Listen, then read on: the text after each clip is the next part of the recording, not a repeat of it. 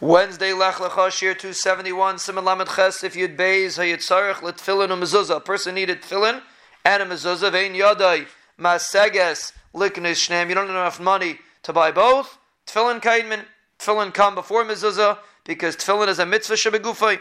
It's a mitzvah that you put on your guf, as opposed to mezuzah, it's only on your bias.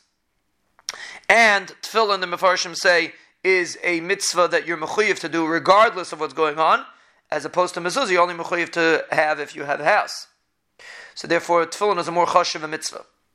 The Mishnah Berurah is another reason, because the kedusha of tefillin is greater than the kedusha of mezuzah, so therefore you should have buy tefillin first. But the Mishnah Berurah says nowadays, when you don't have to buy your own tefillin, you could borrow tefillin, so then mezuzah comes first, because you can't borrow somebody else's mezuzah. So then you should borrow tefillin and use the money to buy a mezuzah.